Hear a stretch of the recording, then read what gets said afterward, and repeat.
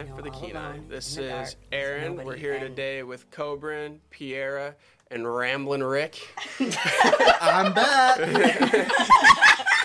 And today we're starting a brand new series that we're pretty excited about today. So as a lot of you guys might remember, we've started doing these podcasts just about a year ago, 13 months ago, June, July. And now we're starting our 1 year later series. So we released SJ's podcast late July last year, and thankfully she's back with us again today to talk about what's changed in her recovery, how recovery's progressed, and how just her life's progressed, and just to catch up with us today. We've actually scheduled this podcast for 10. It's now 10:50. We've been sitting here talking for about an hour now, so good stuff. Yeah, that's how much we like SJ. So just to start this off, to give you guys some background. So last year when we talked to you... One second. You can, I'll just kind of interject real quick, ramble a little bit. Our hope is that you guys can maybe go, if you haven't heard, so this is SJ, and we're going to be recording with other people that we've recorded with before. And the idea is that if you haven't heard this person's recovery story or the other people's recovery stories that we will record with in the future, that you may go back and maybe listen to their first one, to kind of start that, I guess, like virtual, like getting to know kind of thing, and then listen to the new one and just kind of see how their life has progressed. Because the first recovery stories, it's kind of it's a big picture, and now we're just kind of looking at a year, but we're hoping that can, with a little more time and having already covered the background, that we can get kind of a real life picture and a kind of a little more detailed explanation as to like what does 1 year look like. And as Aaron said, we've just been talking for like 50 minutes, and we were just kind of catching up on the year, and there's a lot that takes place. So yeah, back to you. Back to you. Oh yeah, to start off, I think one of the, I guess this is personal, but we'll start it here anyway. One of the most exciting things is last time we talked to you, you were living in the transitional living, right? Mm-hmm. And since you've gotten your own place, right? Mm-hmm. Yeah, let's start there. Being in the transitional living is I've always expressed to me just how important it is, because, so many people get out of treatment and end up having to go exactly where they came from. And it's many times not healthy, it's not safe. They can be in abusive situations or whatever. And so having that aftercare for the aftercare, which a few years back I actually wrote letters to try to help Serenity House get that funding to make the transitional living center and make that happen. So having that aftercare for the aftercare is just super important, because it's like you're fresh out of treatment, you're still pretty fresh, you're still pretty raw. To have a safe place to figure out like what your next step is just so important. Yeah. And also the transitional living just kind of gives you a little more sense of community. Mm-hmm. And they really help you with your resources, let you know like, hey, this is what your options are. And while I was there, I obtained employment, and yet was still able to help with, and do my stuff with Change for the Kenai, which, I don't know, just everything you do just is a little bit, is just building a little bit more foundation for yourself. Yeah. So that was actually extremely helpful. And I, just kind of put that energy out there that I was looking for a place. The last place I had lived at in Kenai was just what I said. It was, people were like breaking into the laundry room to get high and things like that. It just wasn't a really good apartment complex. Sure. So I was a little bit nervous, like, where am I going to live? I wanted it to be safe for my boy.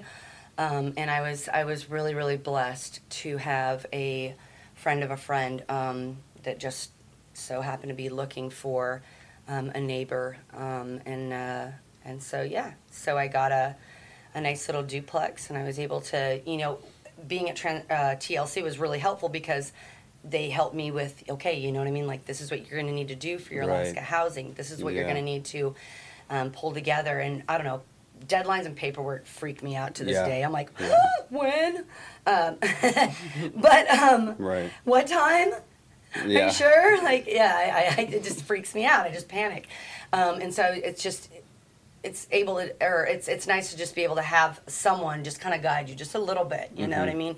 They still want you to like, assume responsibility, but sometimes it's like, I mean, you're nervous and you know what I mean? That everything feels brand new. And so, yeah, I was able to get somewhere that's kind of on the outskirts of town. It's a very kind of religious neighborhood, if you will. Like everyone Sure. belongs to this church at the front of it. So, you leave your kid's bike at the end of the driveway. It's going to be exactly where you left it when you came back. There's not a lot of Sure. riffraff. Everybody waves in the neighborhood. The other day, I was searching for my phone and drove into the ditch. Oh. And I had literally 3 different neighbors running up there oh, SJ. And it was literally 20 feet from my house. Oh. And it was just too much dirt and gravel for me to pull back out. But you know what I mean? The neighbors are so nice and they're like, oh girl, don't even worry about it. And I'm just like, oh, so embarrassing. But you know what I mean? That's the type of community it is. So I'm really grateful to have been able to go there and obtain that housing. We have goats in the back and Nice. You love the goats. Got goats in the back. It's so trendy to have a goat these days. it is. Yeah. It's trendy. SJ is a big fan of the ghosts. Every time I see her, there's a new goat story. Just making devil horns right now. You know what? Can't I see it. think I'm a Capricorn. I'm already a goat, and I don't know if I don't know. What are Capricorns like? I've known people who are every other sentence is well, dude, she's a Taurus, so dumb. Yeah, And right. I'm like, and they depend on that. I don't know Here's what that the means. thing is, Yeah. Well, I'm I've Pisces, so- learned while I was in TLC from another person that was staying there, that you have on each side of your sign you have a rising sign and a setting sign, and both of mine are Geminis. And so as a Capricorn, I found out that I'm kind of an enigma. I don't really fit the criteria of a normal Capricorn. So Nice. yeah. So when I read my horoscope, I'm like, psh, yeah, right. If You're it just wasn't like, like, this is a bunch of BS. if it wasn't some In my way. horoscope stuff, that would sound so pretentious. I'm not a normal Yeah. Capricorn. I got both Gemini on the setting sign and the rising sign, both Gemini, bro. Yeah. I'm like, yeah. I'm not your normal Yeah. Capricorn. Well, I read a lot of things that Capricorns are super fake and stuff like that, and I definitely do not feel that I fit that. No. Yeah. I'm Scorpio. I feel like that sounds alpha, like a scorpion. Scorpio, bro. I'm gonna get a scorpion tattoo. Yeah, thanks. Because I'm a scorpion. What's your sign? You're like Yeah. like this. Yeah, heck yeah. Check it out. Man, you should have seen Eric getting his first tattoo. Dude. It was so funny. He's got this little one right on his forearm here, and he's all writhed up in pain. He's doing knees to chest and It hurts so bad. I never wanted to get another one. It was really bad. it was super funny. Yeah. Yeah. And- What? Go ahead. Is that your only tattoo? Yeah. It was until I get my scorpion. Of course. Yeah. Oh, it was a good time. So yeah, back to SJ. Back to you. And more things that have changed. You've changed in your job's changed too, right? So kind of give us a quick background on what you were doing when we first talked, right? You were working I nights. started at as the auditor, the night auditor for a hotel bar restaurant. So what did you in do? Kenai. What did you do? Look over sales and things like that, or Well, what's yeah, an I go auditor? in- I know, if it's hey, buddy, you're getting audited. People are Well, no, because "Ooh." every night they audit the day before. Okay. So every night they go over and make sure that everything balances. Sure. So I'd go in at midnight. I'd get off at 8 a.m. Definitely, that was a big change for me. It gave me just so much respect for people that work that shift. Whether they're because my son's dad like alternates nights and days, and I'm like, wow, this is hardcore. yeah, it really is. And then Wednesday morning when I got off work, I would literally go and do the booth all day. Yeah, so they were pretty forgiving at the transitional living. Like, hey, no, she don't have to come to this meeting, because I'd be like, you know what I mean, like just like rough. And they're like, you know, SJ, you just go ahead and get some more rest, because I would just be like, so tired. Food here sucks. So I had to take a test. I'm not very good at math, only because it's so structured, you know. It's not crazy. Yeah, it ain't my thing, man. It's like too straightforward. Anyways, so when I took the test to get the job, he's like, I don't care how you get the answers. I don't care. Just, you know, get the answers. And I'm like, okay. So I'm like, screenshot, like sent it to my buddy Jeff, and Jeff's like wrote it, you know, and like screenshotted it back. But it was only a couple questions it was like a lot of percentages, and, you know, if it's this much percentage for the bar, but yet they had food, which doesn't have a tax, like, you know, what, you know, so I was like, So,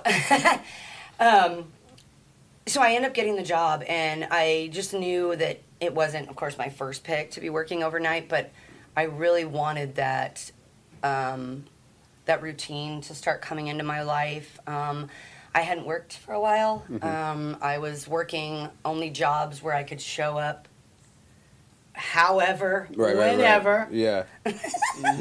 yeah. If I did show up at all. Yeah.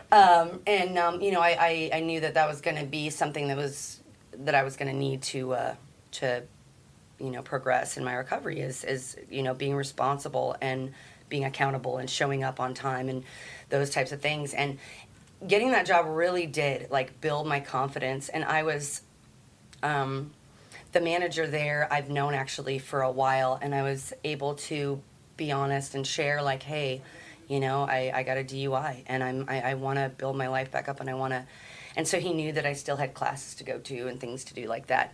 So I was only working 2 days a week, 2 nights a week, and you know, the manager's like, hey, she's definitely got some customer service, you know, skills and people skills, like we're gonna, you know, move you to a different shift. And so I started working the 4 to 12, and then ended up on the day shift, which is where I'm at now. But You like that more? well, being a single mom, Yeah. it's very helpful, especially like if you get help with your daycare and stuff like that. Like they're like, yeah, we don't have daycare from midnight to 8 a.m. Yeah, so you know what I mean? It's all just kind of... yeah, so you would have to have your kids, like somebody stay at your house, your kids stay... And when I started the audit position, I didn't have my son as much as I have him now. Sure. So it was a little bit easier for me to like take Your that son position. caught a fish last week or something, didn't he? Yeah. I saw that on Instagram. Yes, he, yeah, it was liked amazing. it. I forgot how cool it is to watch kids catch fish. Like, it is so fun. So, recently I had a little something happen that I felt I could have let affect my recovery. Was they wanted me to go back to the audit position. They've trained like 4 different people, and nobody can seem to get it. Yeah. And I'm like, dude, I cheated on my test to get this job. If I can get it, like anybody can get it. And the thing about like an audit like that is you don't have to be good at math.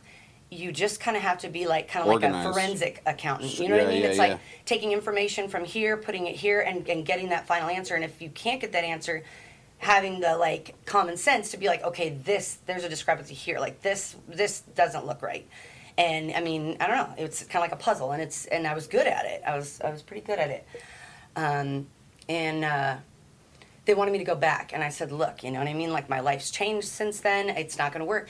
Oh, please just think about it. And I'm like, I already know. Like, it's not going to work out. You're like, thought about it. And, like, this, you know, lady at my work was like, hey, I'll watch him. And I'm like, oh, honey, like, you're on ankle monitor. I mean, I know you'll be home, but, like, bless you. I love you to death. But I don't know. I just, you know, I don't know. Like, so as I'm looking at the schedule, I'm like, 2 days. And I start flipping through the weeks. I'm like, 2 days. I'm like, whoa, what's up with this? Well, I thought for sure you would just go ahead and take that auto position. I'm like, I felt kind of backed into a corner. Jeez. I felt like, I was butthurt.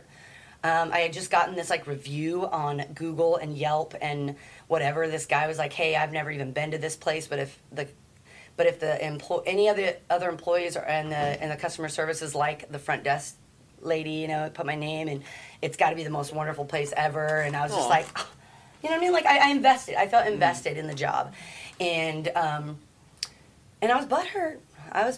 And but I've been taught in my recovery is like sometimes doors have to close for something else to open, and so I applied for a peer support job here at the hospital, doing exactly what I love, and that's helping other people like me, and so I'm just kind of waiting for that to go through, and I'm really excited about that. Yeah, you'll be, I mean, without knowing too much about like the job 100%, but I feel like I understand a little bit. You'll be great at that, and you're so approachable. Like. There's not a lot of people I just flex around, but I just feel like I can just be I can just be the best me, It's kind of a blessing and a curse. Like, I mean, I've been in line, like, at Walmart, and, the person in front of me starts telling me, like, about her autistic son and all this stuff, and I look behind me, and I'm like, are you talking to me? Like, people just tell me really personal things about themselves, and I'm like, I don't know, like, but it can be a blessing and a curse. But I'm hoping to... bring that, and like I said, going on that trip to the that education conference was so eye-opening for me, and just kind of like pushed me a little bit more, like. So you went, because they don't know, you went to Ohio, right? And that was for a big like addiction conference / it was education. The forum, Ohio right? Opioid and Other Drug Education Conference. And I would think, Columbus. like when I've gone to different kind of like conferences or trainings of some type, it like, for me, what I found is it's like an identity thing. It's like, okay, like this is part of like, with that, not like who I am, but a little bit. It's like, oh man, like this is something that I like care about. This is what I do. Like Eric cares about this, or Eric does this type of work. It like kind of reminds you of like where you started getting going, and part of it was like, as you have identified with it over time. And I feel like as that happens, like you're like, oh man, it reminds you like why you're investing in this. And it's because it's part of who you are at this point. Yeah. So you're there, and it's like, it's because those things I think are renewing. Yeah, They're and just seeing refreshing. it on such on a much larger scale, Yep. and seeing that these problems are not isolated to your community. It's everywhere you go. That's one thing that I wish I had, because I hear opioid epidemic and I look around and it's bad, but and I can like in my head, right, like intellectualize the idea that like this is happening in other places just as bad, if not worse. But for me, it seems like it's hard for me to fathom that this is everywhere. And it is, it's everywhere. But it's hard for me to like picture just like, everywhere is this bad, and it would be, I think, to see that, it would be a different experience. I mean, a renewing in like a, almost not a great way, but eye-opening.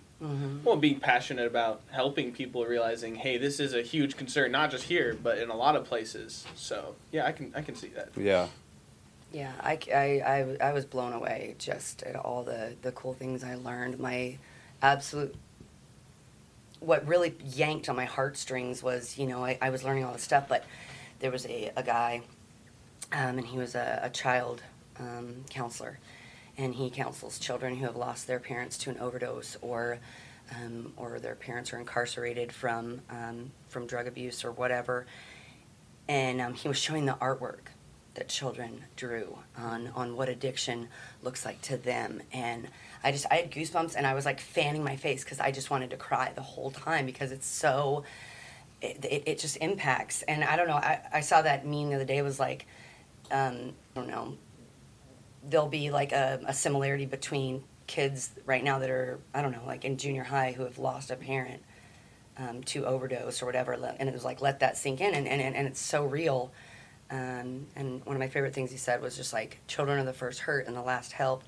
So that kind of fueled me a little bit. I'm like, okay, this is what really yanks at me about addiction. And I'm, maybe I could relate a little bit.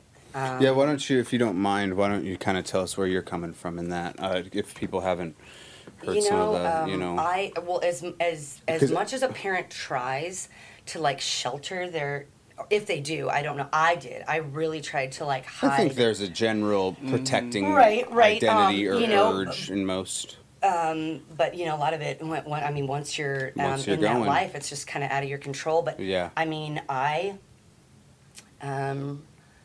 drove around, with my kids in the car. I was functional. We would go to the grocery store or I'd take them to school or I don't know, whatever. And that, that hit home. I remember my daughter, and she would stay at my mom's a lot and stuff like that while I did my thing. But I remember when she was 5 in kindergarten, she drew a picture, or no, it was just ripped pieces of paper, but it was an owl. And it was so good. And I was like, I've got to put this in a frame. And she said, "That's you, Mom. You're a night owl." And that just hit my heart so hard. Like, as much as I've tried to hide, kids feel and they see and they pick up on all the littlest things that you think that you've covered up, and They're a lot more aware. Yeah. And so that, like I had that in my head, especially seeing those other children's artwork. It just, I think just being a mom too, it's like you don't ever want to hurt your children or put them in a dangerous position or, whatever. But when you are completely and helplessly addicted to drugs, whether you want to admit it or not, kids get neglected in some way, shape, or form. So, yeah. So, I don't know, it just really hit home for me. And I just love kids. I'm serious. I'm like the weird baby lady.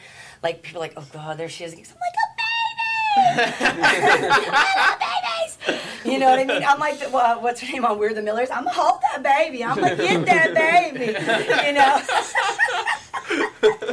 So, that's, and that was just an eye-opener for me. Like, hey, I might want to do something with kids. Because... I actually watched a fellow member, a mom in recovery's daughter last night, and I just, it's important to me to help other moms, who are like me, and just give their children love and nurture them, and let them know that everything is gonna be all right. And I had to send her a little shout out the other day on Facebook because I'm watching this mom and I'm watching her work really hard, and I know, I've fallen off and come back, and fallen off and come back, and that's just just that in itself is just completely stressful. You want it so bad, but, I don't know. So, yeah, the education conference was complete, and I got to stand there and pose and flex with Arnold's statue, so I thought that was pretty hot. Dang, lucky. Good thing I wasn't there. Extreme. They would have been like, which one's Arnold? Right? Yeah. Am I right? And it was gay. It was still like Gay Pride week there, and I wanted to like paint Arnold's toenails like rainbow. Oh, that would have been awesome. awesome. Distracted the. We had a really good time. Then they would have been like at your job. They'd been like, "Have you ever been charged with a crime?" And they'd be like, "SJ, what's this one?" Like, I don't know what they'd call that. Yeah. Felony vandalism. Yeah. It's intense. Well, I'm like, I wanted him to celebrate. Yeah. When you really look at the details, it wasn't that bad. You can remove it with nail polish remover. Oh, you're like, oh shoot, is the varnish coming off? Oh, serious. So actually, I took an app. I actually took a picture of C, and I did an app, and I made them all rainbow, and then I put, because. There you go. That's awesome. Yeah. Mm-hmm. So I know you talked about being kind of in the midst of addiction, having children, kind of keeping track of that. Do you have any idea of like how to approach just even the topic of substances with kids? Or, you know, obviously the DARE program, the whole war on drugs didn't really work out. Did they, even on the conference you went to, We'd like to congratulate drugs for winning. For winning the war. Yeah. Did they give you any tools or kind of talk about maybe what age or how to approach that?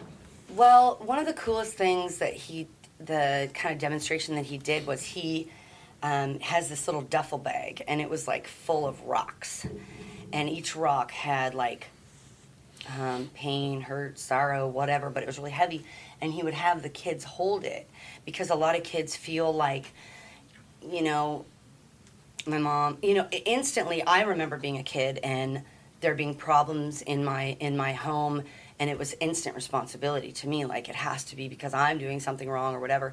So a lot of kids that come from, you know, addicted homes, you know, instantly assume responsibility, like it's got to be something I'm doing. And so you have like those kids that like try to overcompensate at school, or they try to do better or whatever.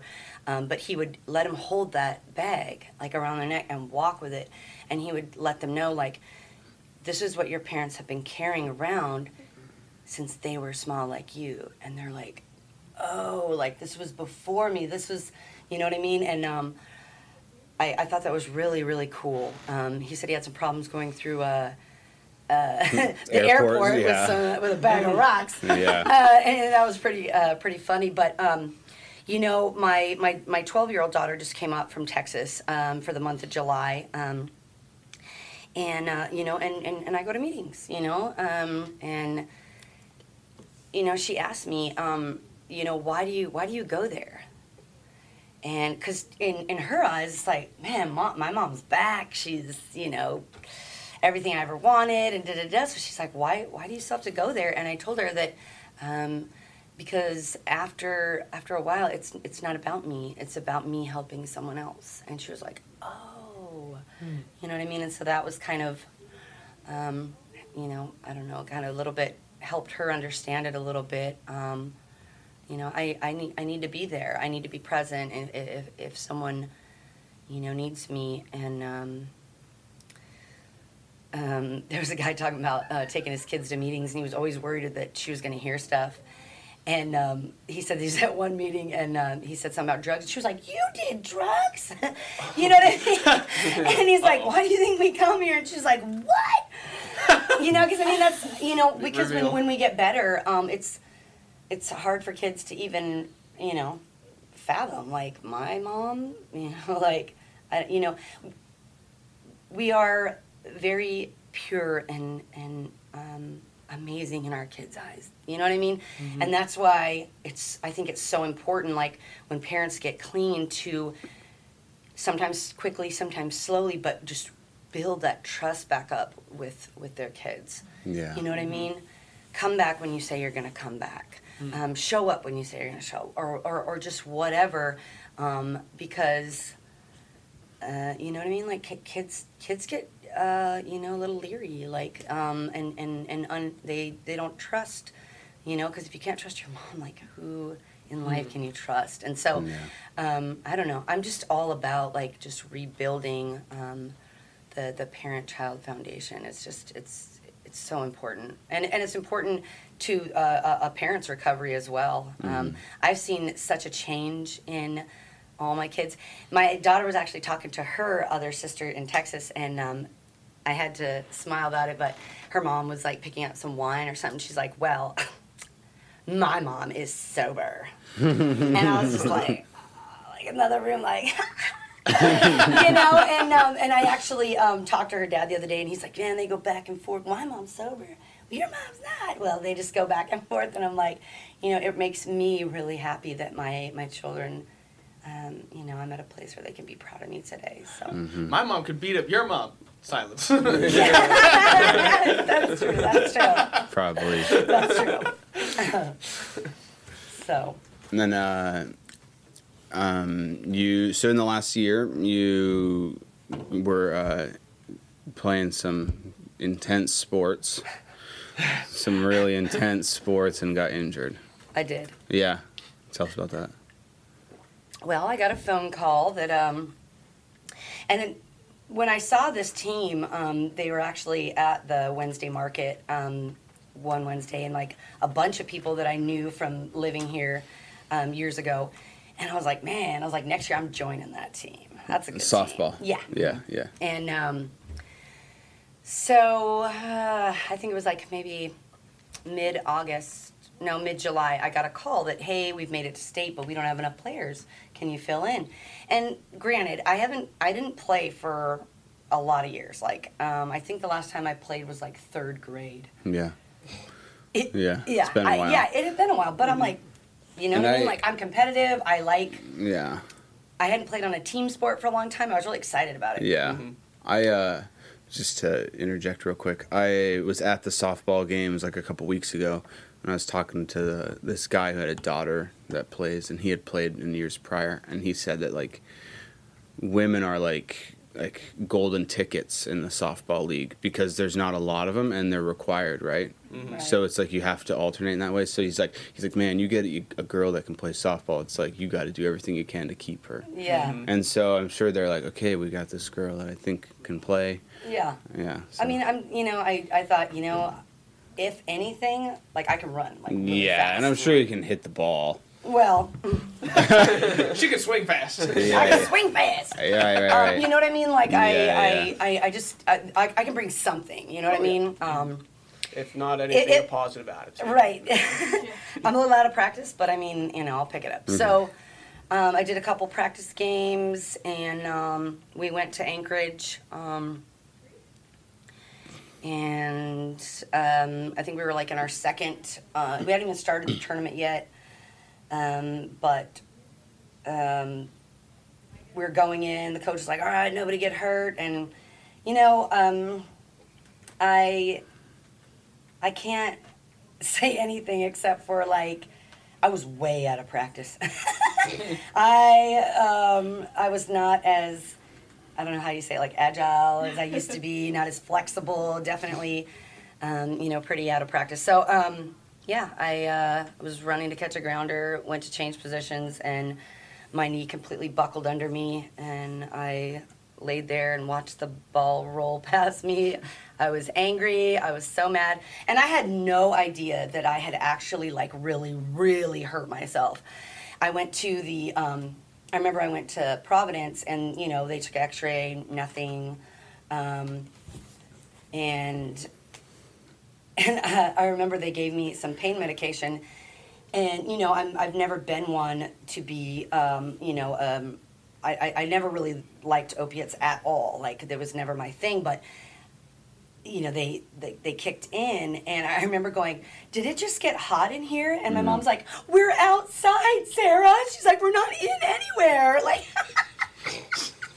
and I'm like, okay, I better sit down. Yeah. But, that was just a single little time thing. And then, I just started taking Tylenol. And I came back down to Soldotna and was referred to a orthopedic guy, and I remember when they came back after doing the MRI, and she's like, okay, you have a torn intermeniscus, a torn MCL, a torn ACL, microfractures in both your tibia and femur. I'm like, I'm a new patient. I go, I think you have the wrong chart. And she turned her laptop around and had a picture of me, and I was like, what? I was in shock. I have a twin?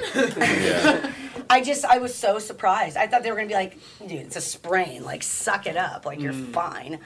And I did. I opted to have the surgery, being that in recovery, I like to, I've always been a person that loves going to the gym, and I love lifting, and I like competing and things. So I'm like, I'm going to go ahead and get this fixed. It was traumatizing. I hope I never, ever have to go through that again. So I had, orthopedic, or what is that, where they don't actually, like... Oh, arthroscopic. Orthoscopic, excuse me. Surgery. And it was weird because he found a dent in, I don't remember, I think it was like my femur, and he's like, are you sure you've never injured your knee before? And I'm like, never had any problems, but cleaned that up, and I had a hard time. I had a hard time not with taking the pain meds, but just getting my pain under control. I hadn't been in that much pain in a really long time. Yeah. But I was able to, use my resources, and I have a neighbor that checked on me all the time, and cat that was semi-helpful. Yeah. And you said off recording earlier that you basically just took pain medication that was prescribed for a week, and then you just... I think it was 10 days. I think they give you like a 10-day. Sure. And I think like the last 3 days, I would try not to. The thing about your knee is like, I couldn't get comfortable when I slept. Right. You know what I mean? I'm like elevated, not elevated. Side, nope, that's bending it too far this way, and things like that. So I mean, it affects everything. So I think like the last 3 days, I would take a leave during the day and maybe just my pain meds at night, just so I could sleep well. Yeah. Because not being able to sleep was really bad. Yeah. It's especially difficult with your ACL because like that's accounts for a lot of like your structure. You know, it's that one that goes like Stability. straight through. Yeah. So like, if you don't have a strong ACL, like you can't lay this way without having some give in there and like creating something. Yeah, weird. it was people you don't. It's just like, when your abs are really sore. Oh, you know yeah. what I'm talking Oh, yeah. about? I definitely know. He doesn't know. And you go to cough and you're like, oh, you forget yeah, like how much you sucks. use your Yeah, abs. You're like, yeah. oh, ow. Or, but one of the funny things is after I got out of surgery, my buddy Jeff Baker, he's had a lot of knee surgeries, and so I opted for him to be there with me in recovery, and to tell me how do I do it, what do I do? He goes, you need to read this pamphlet when you get home, and he put it in my backpack. So when I got home, I'm getting settled, and I got my ice machine going, and I pull this pamphlet out, and it's like, thank your donator, and I'm like, I thought he was dead because I got a cadaver ACL, and I'm like, thank you. I'm like, I thought he was dead, and I was like so emotional. Oh my gosh. Dang, that's crazy. But you can write a letter and thank the family for like the ACL that you got or something. And I was just like, dude, this is so weird. Yeah, Wow. yeah. And then for Jeff to be like, you gotta read that when you get home, I'm like, you creep, you're mean. But So in the midst of all the pain and stuff, did you ever think about turning back to using, or did that not even cross your mind? nah. Do you have tools that keep that out of your head, or is it just not something you think about really anymore? Like you're far along enough.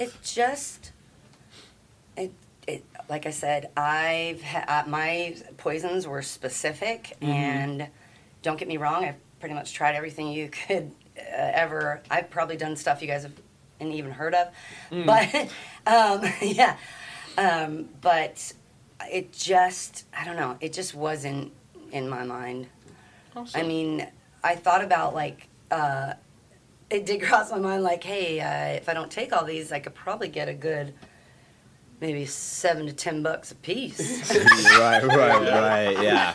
No, just little things like that. And I'm right. like, oh my God, Sarah, like, why would you even think Yeah. that? Yeah, just one of those things. Yeah, it just Invasive kicks in, thoughts. and then I'm like, oh, Whoa. what? Where'd that come from? Yeah. Back up a bit. Yeah. Right. We better change the topic. But a lot of people were, I went back into care transitions, the detox center, just not because I was having a problem taking the med. Well, I was having a problem keeping up. You know what I mean? Like, oh, you take this every 6 hours or 8 hours. Like, I was tired, and I just would forget or whatever. And so I couldn't get my pain under control. I was, it was a traumatizing amount of pain. I could not believe how much pain I was in. I was really surprised. And I look back at pictures, and I'm like, well, no wonder it hurt, because it was huge and ugly. And so I went back into care transitions just to kind of get help with keeping my ice machine filled, and just getting help, just getting around. But they were like, oh my God, like they couldn't believe, like, oh my God, they prescribed you this. And honestly, you guys, like it really just took the edge off. You know what I mean? Like the pain wasn't that intense. I personally don't like what opioids do to my psyche, because I start having these weird dreams where my dreams kind of blend with reality. I mean, and I've heard other people talk about that before. Some people obviously don't mind. Right, yeah. They're like, this is cool. But I don't know. I don't want that feeling. I don't like it. And so I was actually kind of looking forward to not having to take them. And within the like 7 to 10 days, I was driving again. I was back at work.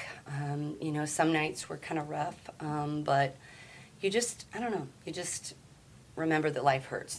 Yeah. You know what I mean? Life hurts, and I'm gonna get through this. And since then, it almost kind of turned my inner healing like into like an outer. Like a manifestation like on the outside, so I could like remember like healing takes time. Yeah. So it's something that I just kind of was able to remind myself often, like, hey, Yeah. this is going to take time to repair, just like my life, just like my heart, just, you know what I mean, like Yeah. and it kind of just reminded me to take better care of my body, and so. Yeah, the physical therapist that I had actually played for the winning softball team. Oh, I nice. want to send a shout out to her, Amanda from DQ. You know what I mean? And so I saw her and I was like, oh, wow. I was like, this is awesome. She's like, I remember you. And I'm like, oh, man, come on. Right. But she was really awesome and really did a good job in my physical therapy. So, Nice. yeah.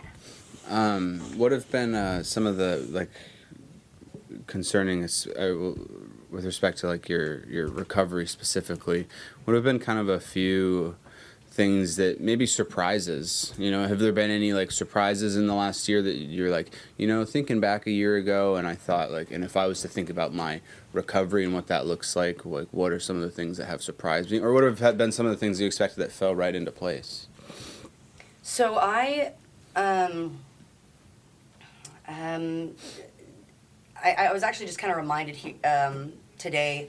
Today would have been my sister's 34th birthday.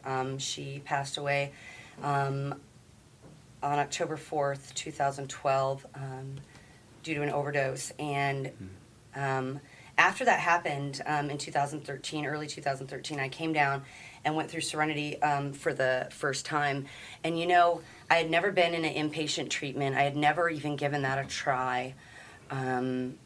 And there were so many wonderful things that I learned, you know what I mean? And my life changed so much.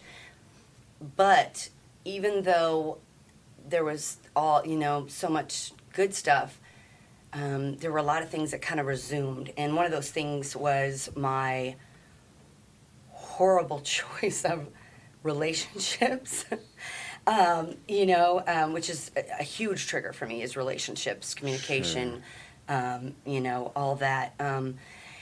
And so when I went back in last year, one of the biggest things that my counselor told me was like, you have got to be honest, like, or you're going to die.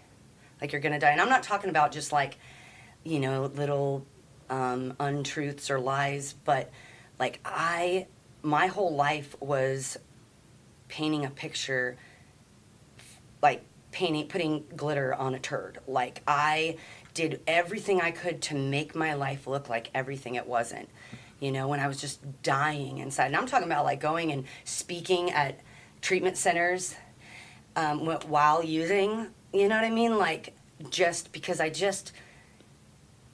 even though I had relapsed, it didn't change how passionate I was for recovery. It's just, I pretty much wanted it for everyone else more than I even wanted it for myself.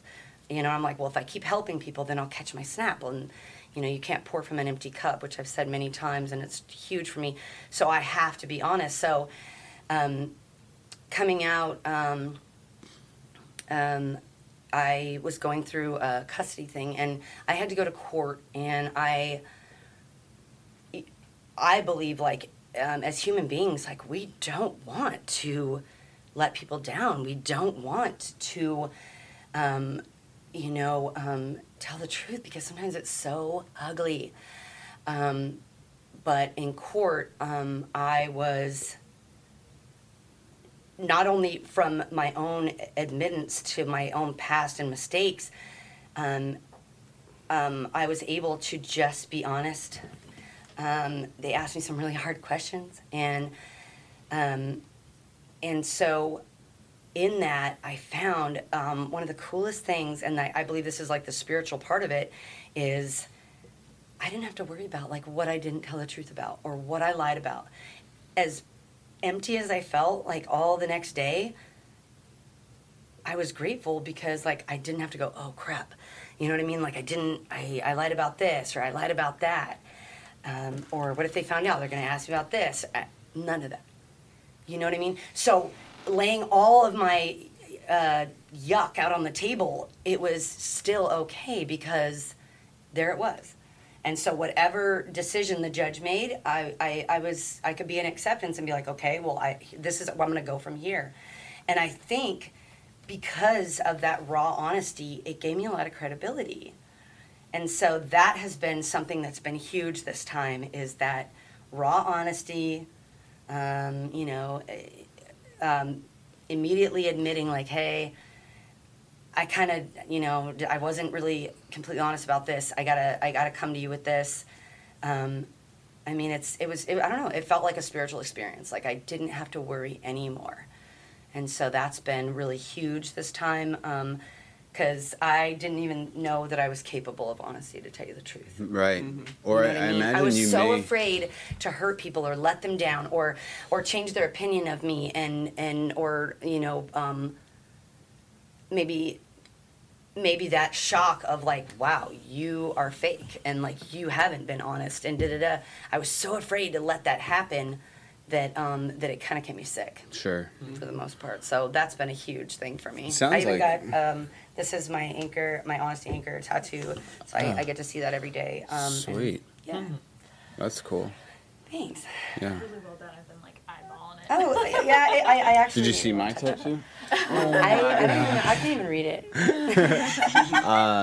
It sounds like what you kind of did, and I think I've heard some people say this kind of idea before, is they reevaluate these, like what they hold as kind of their key ideas or their key beliefs, and they kind of reevaluate them with the experience that they've gained and like the new kind of health that they've gained, and they say like, is there a way, like, have I been approaching and practicing these ideas and beliefs in the way that I can best understand them? And sometimes that's no, sometimes it's like I thought I was being honest, but that wasn't quite honesty. And then, other times I think it doesn't even have to be like necessarily that profound. It's just like, was what I was doing, like with respect to honesty or hard work or like good effort or compassion, any of those kind of things that you hold key to yourself, like, or that you're aiming for. It's like, have I been doing that? Like, have I understood them in the ways that I can understand them now? Because I think as you get older, and especially like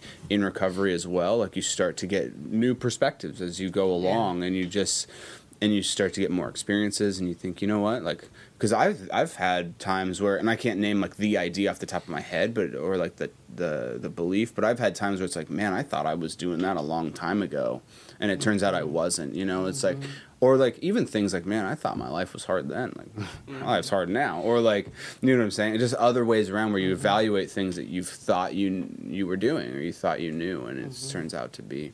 So I guess that's one. I mean, all of this has been great, but that's one thing I think that's kind of like, aha. Sometimes when we're recording, it's like, man, aha. There's like something cool that really comes up to you. Like, I haven't thought about that. And I think one of the things is like, I'm not like going to write a step for people in recovery or something, but I would suggest like to people in recovery to like, what are some of the things that you have held, whether internally or like verbally as well, held as like a key practice or a key belief, and like reevaluate that. Like, what does that look like now? Like, what does that look like going forward? Like, what are some of the, like, are you doing that now? Like, does that mesh with your practices? I think we've heard that before too. I think. No, I just made it up. No. You've never heard this before. Yeah. No. Okay. No, what was it though? Danielle. Remember when we recorded with Danielle? She did a big piece on reflection, and just how much like within even the 12 steps, like reflection is encouraged. Because like until you like really do like sit down and reflect or like see something, you're like, man, do I still do that? Like that kind of brings you into like reevaluating, asking yourselves those questions that like during the day to day, like you either don't have like feel like you don't have time, or you just kind of get caught up and swept in and like life that you don't really ever sit back and really reflect. You know what I mean? I've had a lot of reflection.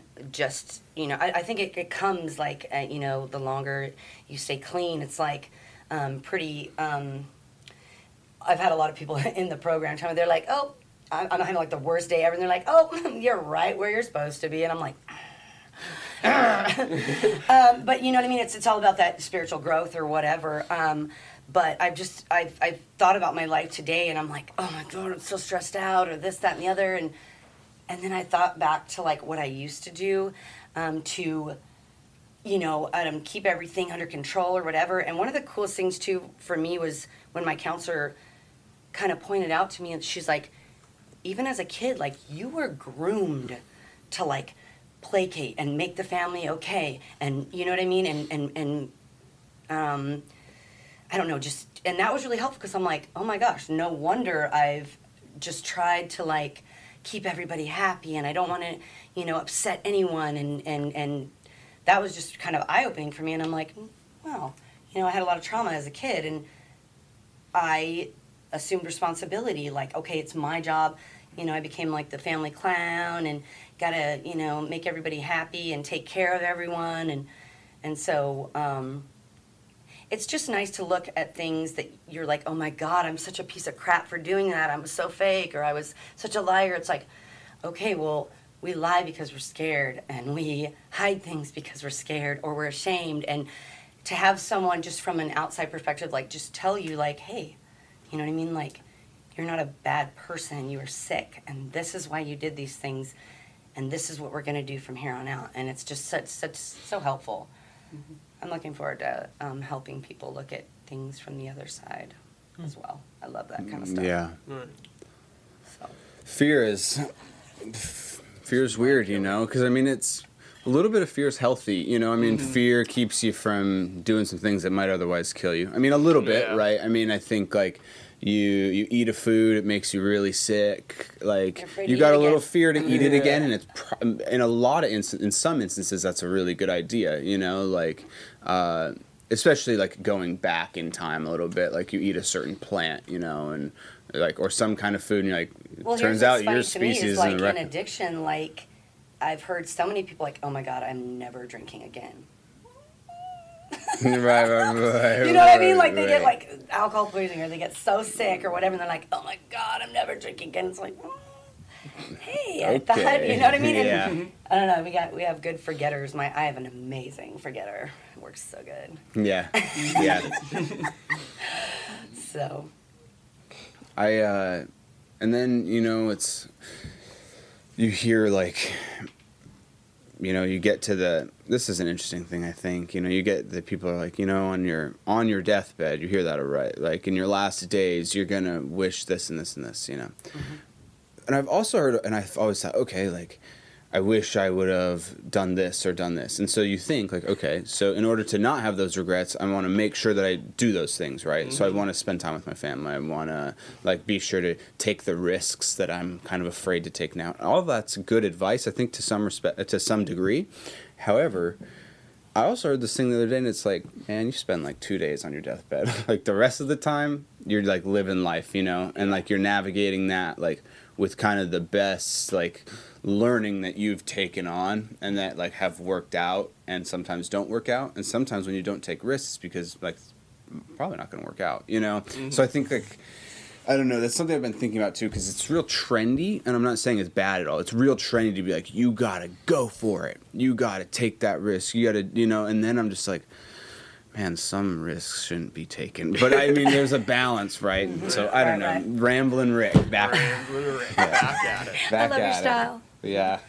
I think there's some weight to that, though. I mean, there definitely is a balance to, like, just taking really, like, yeah, I mean, you should be willing and, like, to kind of take those risks, but you should also be willing to calculate those risks as to how much they're really going to pay off versus how much it really might just cause some strife. You know what I mean? Like, I think there's some thought that I will tell you something that I went through recently that was very eye-opening to me was I will be driving, great morning, got the kid to daycare on time, not late for work, you know, got my tunes going, everything's fine.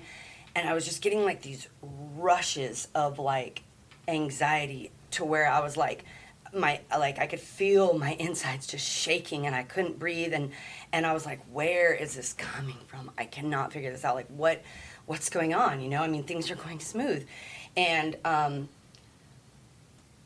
it occurred to me that especially because it happens a lot, it was happening a lot while driving, is I never was going where I said I was going. I would drive to some really dark and shady places to feed my addiction. I would be driving high. I mean, and so I believe that almost like I created like a little bit of my own PTSD by constantly living in fear. I was a fear someone was going to know I was high. I was a fear that, you know what I mean, that I was going to crash my car. I was a fear that they were going to rob me when I went and picked up the stuff. I was afraid all the time. Yeah. And so to think about that and be like, okay, you know what I mean? This is, and my body remembers. Your body remembers that fear, that constant fear. I was afraid to use. I was afraid to not use. Right. I was afraid of my friends. And I don't mean like some like, you know, like weirdness. I had some really shady friends. You know what I mean? Yeah. You know what I mean? Like I was Some very afraid. real and I was afraid that my necessary dad fear. was going to go in my room and find where I had my stuff hidden. I was afraid, you know, to go to work. I was afraid not to go to work. I mean, my whole life was fear-based. Yeah. And it was all around that I was not in right living and not doing what I was supposed to. And so just becoming aware of that. And also, I had a counselor remind me, like, you've been out of your body. You've been out of your body for a long time, and you're coming back into your body. And so becoming aware of, like, how living that life affected you. And it was just so eye-opening for me, because I'm like, oh, when your life gets really calm, your body's like, okay, I'm ready to let this go. And so that's, I think, why I would get like these rushes where I wanted to pull over. I didn't know where it was coming from. I didn't know what it was about. But I don't know, just to become aware that, you know what I mean, like what I've actually done to my heart and soul and body for so long. And just the fact that I love, one of the things I say is, like, as long as we follow this way, like, we don't have anything to fear. You know what I mean? And just reminding myself, like, hey, you don't have to be afraid of that no more. Yeah. I had a friend in Anchorage who they found that I used to go meet in Mountain View. He died all by himself, you know, all alone in the dark with nobody. And that just, I think that's what kind of triggered that in me, because, you know, as many friends in that life, like, as you think you have, like, you know what I mean? Like, it really brought back some stuff for me. And as sad as it made me, like, it made me really grateful. You know what I mean? Like, not everybody makes it out. Yeah. Some people are going to die. And, you know, and I think about that too. Like, my sister, like, she doesn't get a second chance to be a good mom. She doesn't get a second chance to hug her parents. She doesn't get anything. And we're like, it's just done. It's over. And I do. And so I try to remind myself of that a lot, as much as I can. Like, you know what I mean? I've gotten a lot of second chances, to tell you the truth. Yeah. And, you know, they run out. They run out. And, today I can honestly say, and this is the weird part, is something I'm like, why didn't I think about using today? That's so weird. Because, you know, every day, like, it'll pop into my head, like, something that happened either while I was high and some days it doesn't. And I'm like, hey, that was weird. Like, how did I have a whole day without even thinking about it once? And, which is weird because, you know what I mean? Like, it's pretty normal. And a lot of people, I also went through this phase, I call it the cake and eat it too phase, where you're like, I'm doing so good. You know, all these people are barbecuing. One beer or whatever, I should be able to have that. I should be able to have that because I'm doing great and it's not going to hurt anything and blah, blah, blah. And I thought about, I've been at this phase before, I call it cake and eat it too phase, and I thought about, like, what did I do last time where I didn't remedy that? And next thing you know, my cake and eat it too phase was it was just the eat it too. Yeah, it was gone. Just, no cake. Yeah, there was no cake. Cake was gone. Party's over, you're just in the dark, eating cake alone. Yeah. Sad. Behind the blinds, like, Yeah. You're the cake man. you know, and then that's just real stuff. And I'm like, what did I do that I could do differently this time? Yeah. And it was talk about it. Sure. And so I shared about it at a meeting, and it literally lost like half its power because I was Nice. like, I was ashamed, you know? It's like, Yeah. I didn't want people to be like, why, you are doing so good. Why would you even think about that? I'm thinking about that because 21 years of my life, every single yeah. day, That's how I that roll. was my life. That's what I Yeah. did. Yeah. I stayed high and did everything I could to protect that dysfunction Yeah. and keep it going. That was You know. your normal, so it's hard. Exactly. And so now when your life's calm and stuff, you're like, you want to stir something up maybe? Like, yeah, so it's I knew you were gonna say that. He chaos. says, "No, Eric's I just pointing joke at to Eric. him that I hate conflict, and he says that I love conflict." Yeah, stir that pot. Eric Yeah. exists in 100%. like Eric like creates Eric subconsciously, consciously, Hey, we're on the air, so cognitive just or be not. careful here. Just like little things, dude. Not like big life, like altering drama, but like, you know, he'll be kind It's of his like normal. he'll get frustrated a little bit. No. He'll get a little bit frustrated, a little bit something, and then he'll just be like out of nowhere, hasn't brought it up in like 2 weeks, doesn't even really think about it.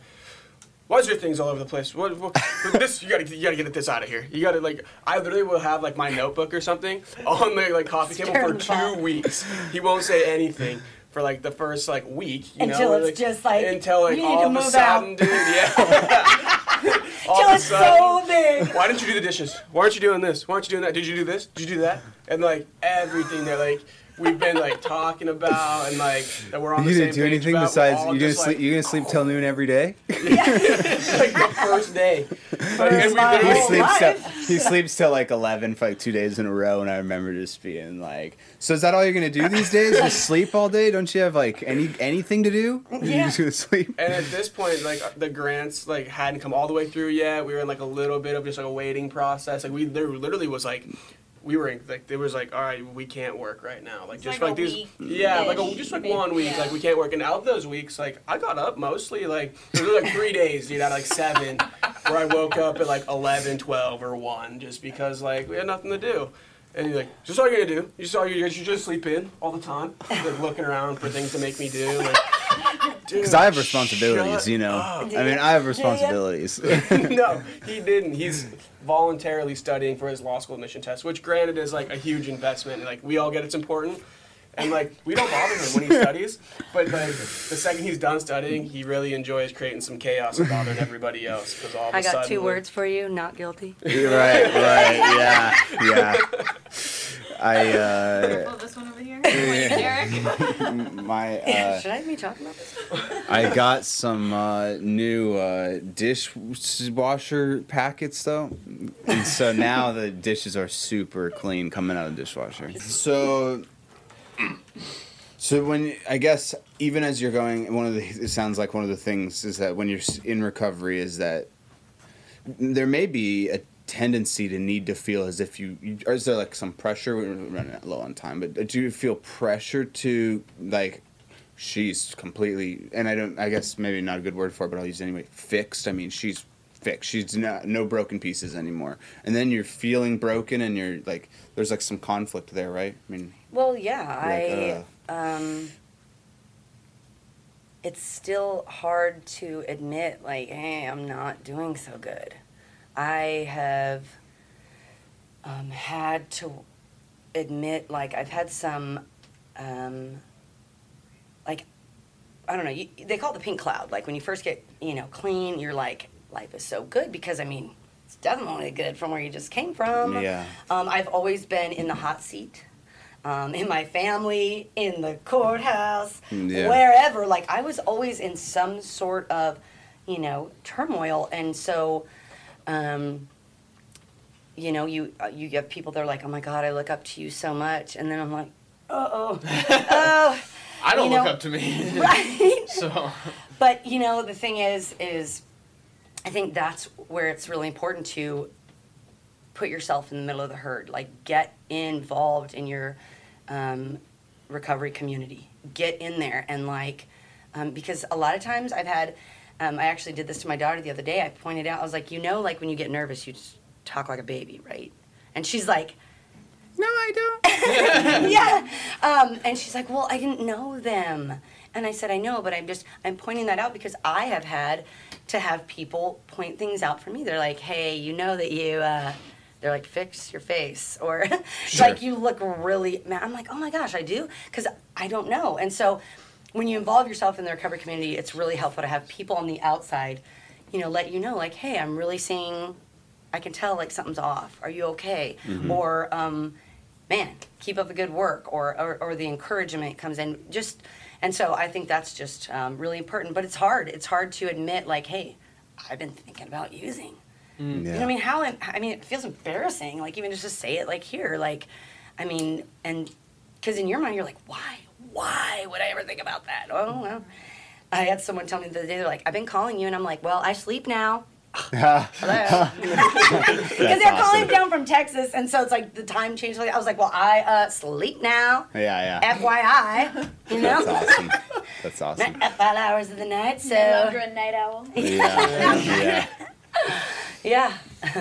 Well, all right. Yeah, thank you so much. This has been, it's awesome to check in a year later. So we're going to be recording more of these. And if you, like I said, if you haven't heard SJ's first podcast, you'll go there. It's on the feed or whatever. So Rewind. yeah. So you can go listen to that and just kind of see, a year later. So now, how long before we just completely close up? How much clean time do you have now? About My clean date is 2/22/18. so. And honestly, okay. that's a while. Yeah. Yeah. Yeah. So you're in a few Over here. months. Yeah. Yeah. a That's few months. awesome. That's Yeah. awesome. Thank you so much. It's been a long time since I've had a significant amount of clean time. I mean, I could go a good, 18 hours or so before. Yeah. Before I'm like, ooh, I need a little something. Yeah. But and it's hard. Like I get invited out all the time, and I personally am not one of those people. Like I can be around people. Like I still like to go watch football, and with my dad, and he's on the other side of the coin, Sure. plus years. But it just, I don't know. It doesn't bother me. But it is hard. People are like, it's so crazy how you have to explain why you don't drink. You don't have to explain why you're not doing no meth today or anything else, but alcohol is just so socially accepted. And Especially in this community. and you feel very like kind of isolated when you're like, no, thank you, I don't drink. I'll have a ginger ale with lemon, like. So yeah, I so got it's that hard. vibe. It's hard, Yeah, I get like a tonic and a lime, Right, 'cause it looks- or like it looks kind of fancy, like and a it drink. tastes good, and it's No, like it I'm not. Whatever. Well, I'm not Yeah. drinking. No it. one asks I'm not those really questions. drinking a lot Yeah. of I'm not really drinking a lot of that at home. I'm not like cutting myself up a lime and like Yeah, but you having should. that at home. Yeah, so if you put a little yeah, piece of I fruit should on start any doing drink. They like won't ask you any questions. it. Sure. Put it in a tiny glass. Like, hey, getting Yeah. wild, huh? You're like, like, yeah, wow. I remember I was at in Fairbanks a couple weeks ago for that CrossFit thing, and we went out, and it was a good time. And I remember I wasn't drinking, and it had like a couple like club sodas, and then I remember it was so weird because it was like 11 o'clock, and nobody was really getting turned, so to speak. And but I remember this is what was weird. I was like, man, I'm that guy. I remember there being like a sliders truck pulled up, like a food truck, and Yeah. I was like that was like my fix, dude. I'm like, yeah, sliders, yeah. It's just like, so this is me now. And I've told people before too, like, here, let me go ahead and play that tape forward. Yeah, Okay? yeah. You have a drink and go home. I have a drink and never go home. Right. I end up, in treatment. So let's just, Yeah. I'm going to enjoy this ginger ale. Yeah. Yeah. Yeah, it's good to play that tape forward, even though I think it can be hard to do, So yeah, well, thank you so much, SJ. Thank you guys for having me. Yeah, we'll have to definitely do this again. I'd like to keep checking in with people. I think the goal is to because I think a lot of the listeners there are like you get a lot of different stories, and they all add to the big picture. And to the But previous then, story. yeah, yeah, Very helpful. yeah. But doing like 2 with the same person a year, or so later, I think helps listeners really maybe form a bit of a relationship. Like, oh, I know this girl. Like, Oh yeah, I listened like to her last story. right, yeah. Great. So that would be cool if develop some more And that's relationships cool in that that you're regard. going into peer support now too. So Yeah. people that actually I'm are. so excited. Yeah, we're We'll see excited. you around. You're Oh perfect. yes, you will. And if you guys are listening and you have some clean time and you do want to potentially share your own story, we are looking for other people that want to record as well. You can text or call Aaron at 406-599-8675. And Amen, if you brother. have no clean time at all and you are Yep. looking to get some help, please reach out. Or even if you just know someone and need some questions answered, please reach out and don't give up, because if there's still breath, there's still hope.